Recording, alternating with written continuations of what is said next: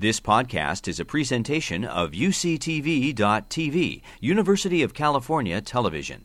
Like what you learn? Help others discover UCTV podcasts by leaving a comment or rating in iTunes. So let's take a closer look at insulin from the pancreas. So what is insulin? Insulin is a hormone. And you think about hormones, think about like teenagers with raging hormones. Testosterone is a hormone, estrogen is a hormone, but insulin is also a hormone. And what is a hormone? It is simply a chemical messenger. So it's made from one organ, it's released by that organ, it travels to other parts of the body and tells other organs what to do. It's a chemical messenger. Okay? Insulin is made in the pancreas, and what I'm showing you here is that the pancreas lies here, so pretty close to the stomach and the small intestine. Here's the liver for reference. And if you were to look at a closer section of the pancreas, so here's the pancreas here, if you were to slice the pancreas and look at it head on, what you will see are there are cells that make insulin. And the cells that make insulin are called beta cells. So if you ever, learned a little bit more about diabetes, you'll learn about the concept of a beta cell. And the beta cell makes insulin in response to the sugar that it sees in circulation. And you can see here on this cartoon rendition of the cross-section of the pancreas, the beta cells here that make insulin are blue in color and I guess are supposed to be healthy. And in type 1 diabetes, which is a disease where you lose your beta cells, the beta cells are now gray and apparently dead, but the beta cells are literally lost in type 1 diabetes. So the cells that make insulin are deficient in diabetes. So in a person without diabetes, the pancreas will make insulin. This insulin will tell the organs to take up the sugar. The most important organs that take up sugar are the muscle. Okay, so the muscle takes up about 80% of the sugars that you get from the food. Okay, because the muscles they need to do a lot of work and they need a lot of sugar.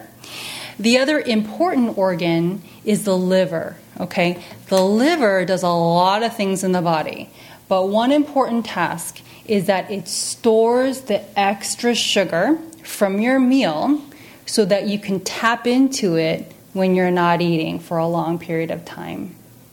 So it stores the extra sugar. It's the only place where you store extra sugar is the liver. The muscles can store sugar, but it can't share it with other organs.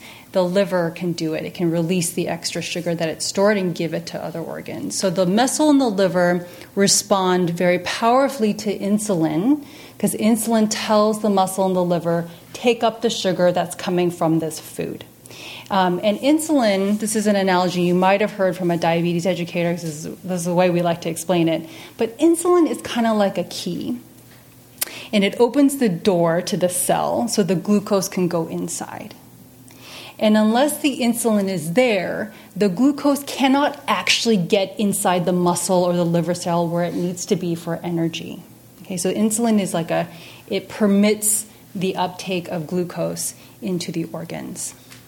It also permits the uptake of fats into fat cells. So insulin does a few more things, but the most important thing is it allows your body to take up glucose into the organs that need it.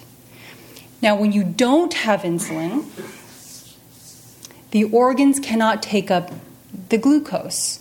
And so instead of the glucose going inside the muscle and going inside the liver, it stays in the bloodstream, in circulation.